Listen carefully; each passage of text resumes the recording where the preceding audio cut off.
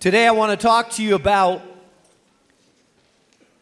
moments, defining moments.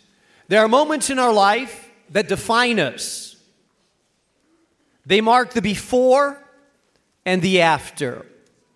Today we are celebrating a moment that has marked the before and after of Christianity. It was a moment in time, a moment in history in which a stone was rolled away. People peered within a cave and it was empty. We call it the resurrection.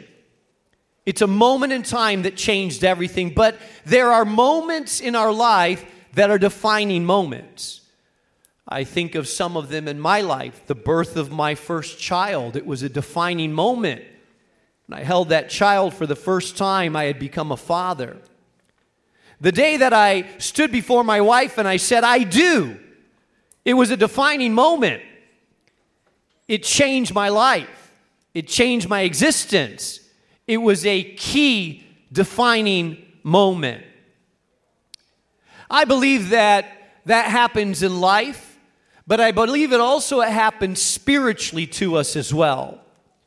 There are moments in your existence spiritually that are defining moments. They mark a before and they mark an after. And those defining moments are important because I believe that they don't just happen randomly. There's build up to those moments. In fact, I happen to believe that some of you have been building up to your defining moment, and maybe today is a defining moment for some of you. And I want to go to this passage found in Mark chapter 5, the Gospel of Mark. It's also found in, the same account is found in Luke chapter 8 and Matthew chapter 9. It's an account that any father or mother could relate to because it's about a father and his 12-year-old daughter. In this case, a 12-year-old daughter, we don't know her name, but she is very ill.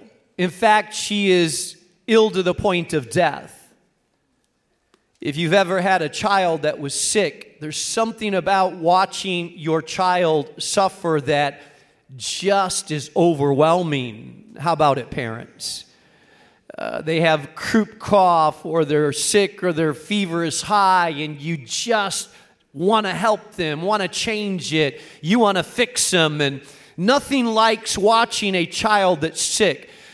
And in this case, this 12-year-old girl was sick, very sick.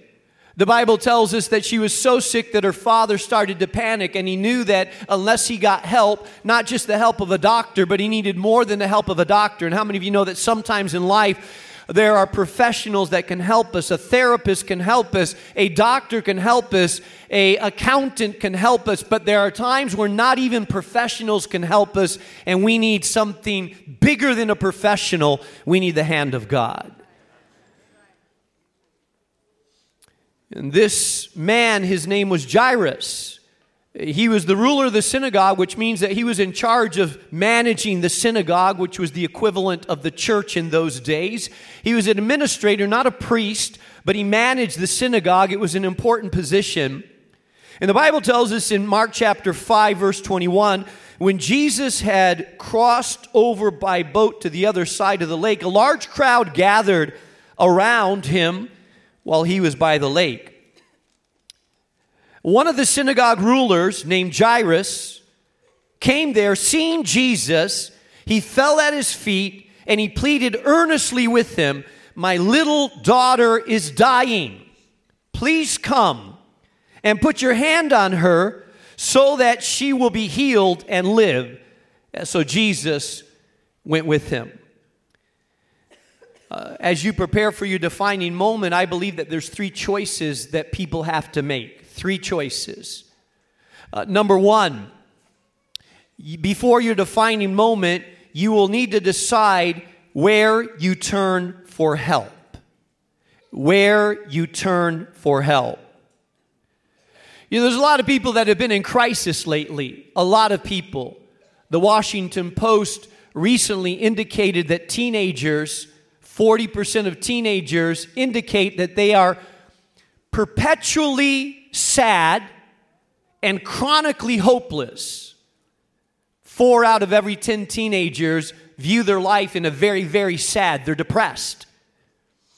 We have individuals today, COVID, cultural issues, job changes, family problems, escalation of addiction in people's lives has caused many people to go in crisis. Counselors are overwhelmed these days. There's a waiting line to try to get into a counseling appointment because so many people find themselves at a very critical crisis point in their life. This man's daughter was experiencing possible death, and so he had to ask, where will I turn for help? Where will I go? I'm sure that he went to the doctors, but this was beyond doctors. Now he was saying, where will I turn? And I believe that everybody has a choice to make when you're in a critical situation, a crisis moment, a defining moment. You have to ask yourself, where will I turn? Some people turn to the local bar and get their counsel from other guys that are at the local bar, a little juiced up. Saying, I'm going through this. What do you think? Oh, buddy, if I were you, I would. Some people run to relationships and feel like if I just had the right man or the right woman, that would fill me. Some people run to substance. It makes me feel good at night, and so I just smoke a couple. It just makes me feel a little bit relaxed, and then pretty soon you have to smoke more and more and more, and pretty soon it dominates you, and you can't survive or function without it. A lot of people go to a lot of things, and you have to ask yourself, where will I go? Where will I turn for help?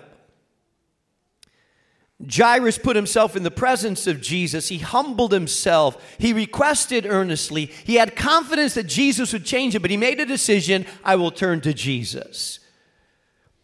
You're in a Christian church this morning on Easter Sunday, so I'm assuming that most of you are at least sympathizers with Christianity. Maybe you don't consider yourself a Christian. Maybe this is the first time in years you've been to church. I've had people that tell me sometimes they show up and they say, I've been reluctant to come to church because, I don't know, I'm not living really right, and I'm just afraid the roof's going to cave in or something's going to happen. Let me tell you, God doesn't live in a church building. Hello. He's much bigger than a church building. You're not catching God by surprise. He's not like, oh, I lost track of you. Now that you're in the church, I see you. No, that's not how it works. This is not a God contained to a building. But I'm glad that you're here on Easter Sunday, so you make a choice about where you turn to help. Number 2, before your moment, you will need to decide what voice you're listening to. It tells us in verse 32, before verse 32, it indicates that as Jesus was on the road to Jairus' house, a crowd was gathering around him. Jesus was known to heal the sick, the blind. He spoke words that would confound people. Some were looking for a liberator. Others were looking for a rabbi. Some were looking for a healer. Many were looking for a miracle. But they pressed around Jesus, gathered around Jesus, and as he made his way to Jairus' house, a woman that had been sick for 12 years with hemorrhaging and bleeding reached to the crowd, and she touched the hem of his garment. And Jesus stopped and he said, who touched me? And he would not move on until he identified the person that touched him with faith, and finally had a conversation. And Jairus, all the while, is thinking, my daughter's dying. Jesus, don't talk to this woman. Why are we stopped here? Let's move it. While this conversation is happening, the Bible tells us in verse 35, while Jesus was still speaking to the woman, some men came from Jairus' house, the synagogue ruler, and they said these words, your daughter is dead.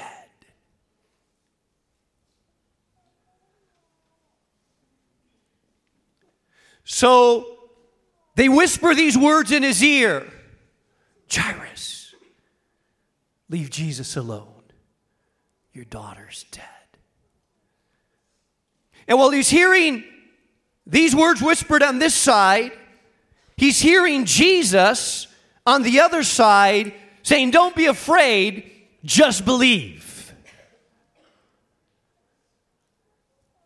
It's the tension between two voices. All of us here experience that. You're hearing one voice saying, it's over. Why are you trying? Give up. It's not worth it. It's never going to change. It's hopeless. Move on. It's dead. And on the other side, you're hearing maybe the voice of Jesus saying, don't be afraid. Don't let fear grip you. Don't be overwhelmed by fear. Trust me. Just believe. It's not too late. He has one voice in one ear, one voice in another ear, and we're hearing it at the same time. Some of you, even as you sit here this morning, are struggling with the two voices. The voice of unbelief, the voice of struggle, the voice of depression, the voice of hopelessness, the voice of crisis, the voice of I cannot change, the voice of I cannot come to God, the voice of shame, the voice of guilt, the voice of not being good enough. And yet you also hear the voice of God, I hope, speaking into your saying, there is an opportunity, there is chance, it's not too late. He's a God of grace. There's second chances. Healing and forgiveness is free. Hopefully you hear the voice of God within the other voices.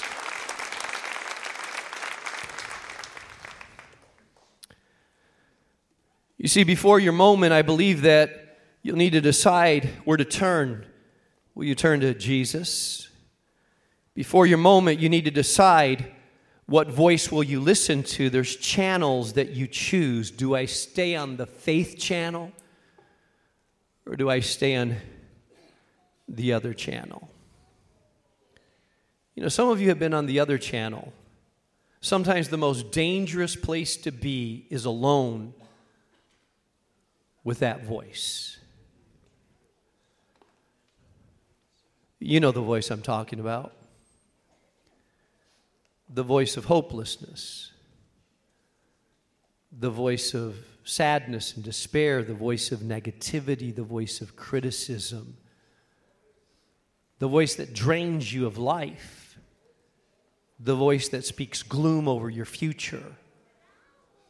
The voice that withers you. It takes your energy. It saps your soul. It depletes you so you can barely get out of bed. There's a third choice that people have to make before that moment. And it's found in verse 39. Before that moment, you'll also have to decide to close the door and believe in the power and the word of Jesus if we're talking about a spiritual moment. Notice what happens. Jesus finally arrives at the house where the 12-year-old has died. By this time, mourners had gathered around, and in the Jewish culture, you had professional mourners. They would come and they were professional wailers. I don't know what their audition looked like. Let's see. Okay, wail. Let's see how you look. Okay, you're pretty good. Let's see you.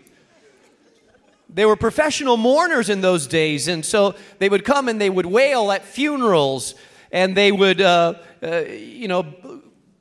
cause a ruckus and commotion. And so Jesus walks to the house of Jairus, and he hears commotion and people wailing, and he says, what is all the commotion about? And he speaks about the destiny of this girl, and immediately the mourners turn to laughing. He says, well, this commotion, verse 40, but they laughed at him. And I love this. And after he had put them all out. You know, sometimes you need to close the door on the doubters, the laughers, the cynics, the critics. Sometimes you just need to close the door. You know what? I'm not going to hate you, but I'm going to close the door so I can't hear you. There's always going to be cynics around you that don't believe that you can change, that don't believe that God can bring about a miracle, that don't believe that there's hope in the future. And sometimes you just need to close the door, and that's what he says. And when he had put them all out, he closed the door, and he brought inside the room 3 disciples, Peter, James, and John, and the parents. So we have 3 select disciples that were also at the Mount of Transfiguration. We have 2 mourning parents because their daughter's dead. Jairus is seeing his daughter dead for the first time. He walks in this room, and there he can't believe it. The girl that laughed and the girl that danced around, the joy of his heart, is laying there lifeless.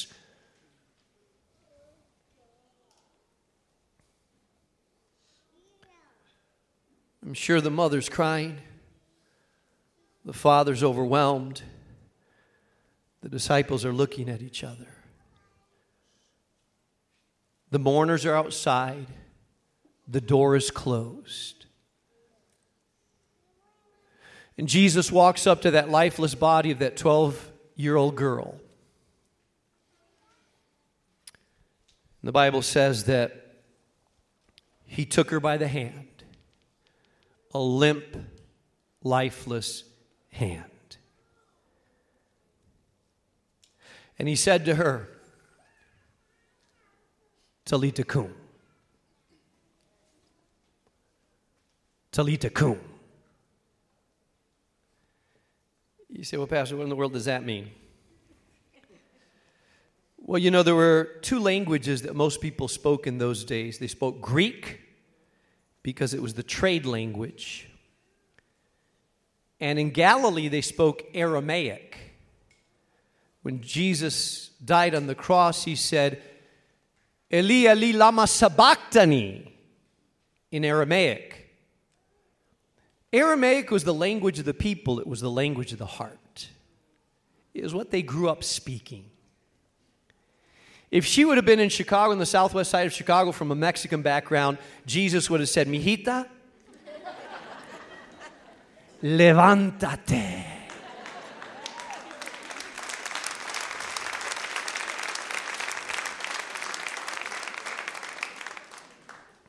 I would say it in Polish, but I don't speak Polish, so. But here's what I want you to capture. Here's what I want you to understand. I want you to understand that Jesus stepped into a place where there was death, a dream that had stopped breathing, a critical situation, a life-defining moment. His presence, his touch, and his word changed everything. Because here's the thing. It would be not too much longer that Jesus himself would die on a cross and suffer and be pierced. And there would be a self-resurrection. This was a peek at the power of Jesus over death and life. And you say, well, what transpired there? Well, what transpired there is that the Bible says that Jesus, who was born of a virgin, that means that there was no biological father involved in the process of his birth. He was born of a virgin, but that Jesus, according to the Bible, the Word was with God. The Word was God. He was born. He lived a sinless life. When he was about 30 years old, he activated into ministry, and he started to do what he did. But he came for a purpose, a mission, and that mission was to bring reconciliation, peace between people that were far from God, and bring them to God the Father, because we could not pay a price on our own. Someone had to pay it for us. And the Bible says that he had power over life, death, physical, and spiritual. I want you to notice what happened in this place. When Jesus touched this little girl, there's something that happened. There's a power that came from the person of Jesus, went through the hand of Jesus, and that power went into this little girl, and this power caused her heart to beat. This power caused breath to come into her lungs. And the Bible says that she woke up when he said, Talitha cum. And then they said, get her something to eat, because, she's 12 years old, and they're always hungry. And so she came to life. I believe that some of you, God has been building up for a defining moment. I think some of you are here today and you don't even know why you're here, but you've heard the whispers of God. You don't know why you're here, but you've heard God reaching out to you, pulling at you through a conversation, through a friend, through something in your heart. You haven't been able to describe it. You haven't been able to diagnose it. You haven't told people about it. You've kind of tried to brush it away, but you know that God has been drawing you, pulling you, drawing you to Himself in a spiritual way, in a silent way, through your mind, through your heart, through your spirit. You've seen signs. There's things that have awakened you, that have caused you to wonder, and you wonder, why is all this happening? What's going on in life? And I can tell you what it is. It's the Father drawing you to Himself for a defining moment that changes what is dead and brings it to life.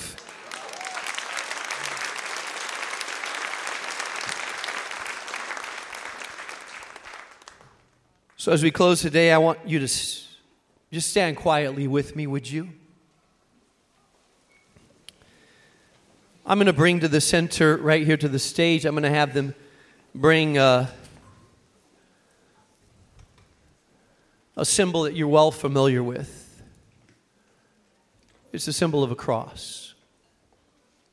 There's not a Jesus on the cross because Jesus isn't on the cross. What we celebrate today is the resurrection. It means He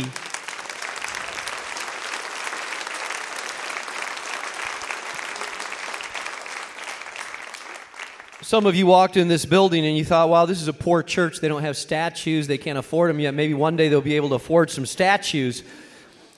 The reason that we don't is I'm concerned that you see a suffering Jesus and want to touch Him, and kind of you're frozen in history when Jesus suffered. The reason that we have an empty cross is that, yeah, He suffered, and it's worth commenting on. But He rose on the third day, and He's alive with power.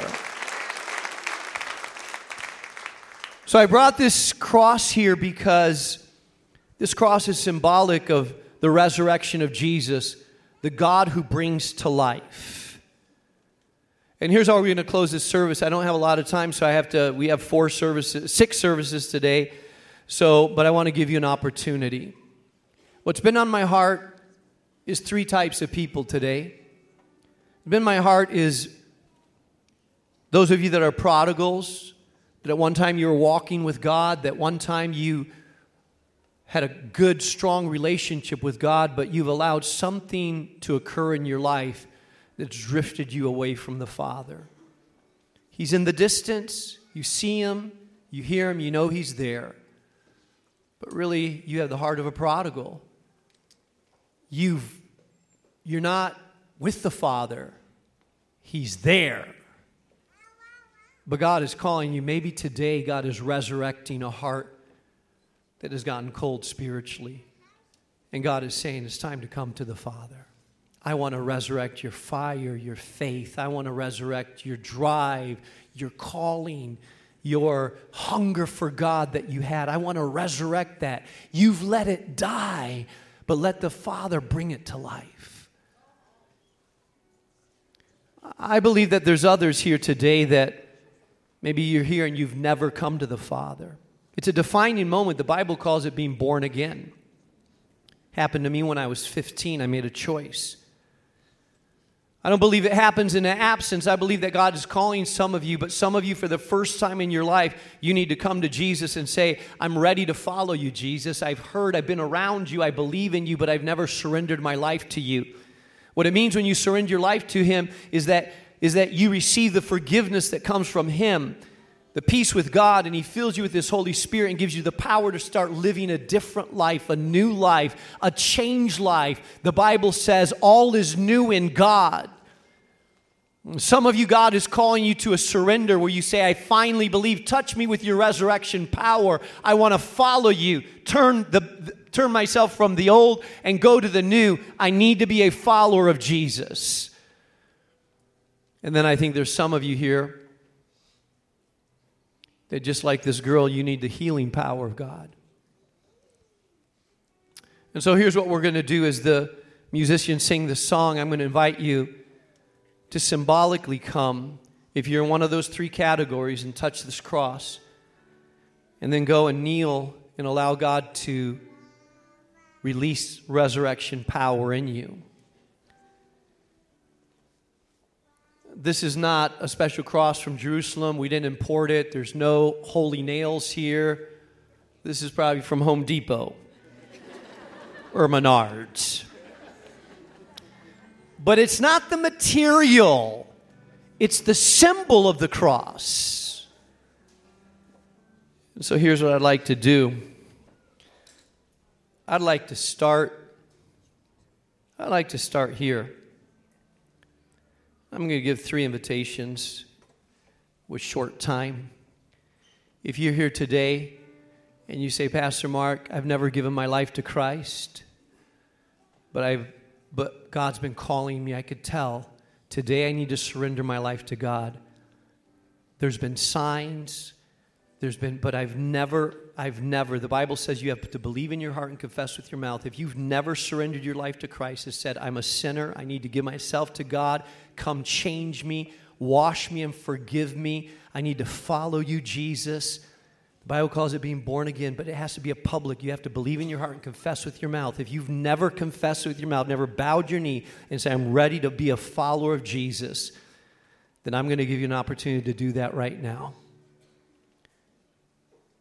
If you're here, I'm going to ask you to come forward to this cross, but first of all, just if you're here and you say, I need to do that, Pastor, I know I need to, I want you just to lift your hand and say, I know I need to do that today. God is calling me. Go ahead. Go ahead. Yeah, we have kind of a dark auditorium, so I think I see some hands. You say, I need to follow Jesus. All right. There are some that are prodigals here that you've strayed from the Father, and you said, I'm a prodigal, and I'm not where I need to be in God, but today I want God to resurrect my heart and spirit.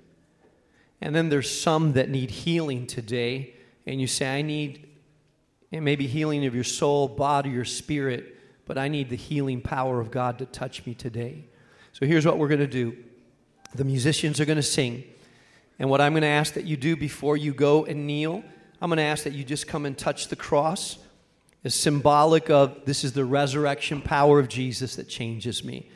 And as they sing, I'm going to ask you to touch the cross and then go find a place to pray. If you're giving your life to Christ, if you're coming back to God, or if you need healing, we have some prayer partners that will pray with you today. And again, we don't have a lot of time.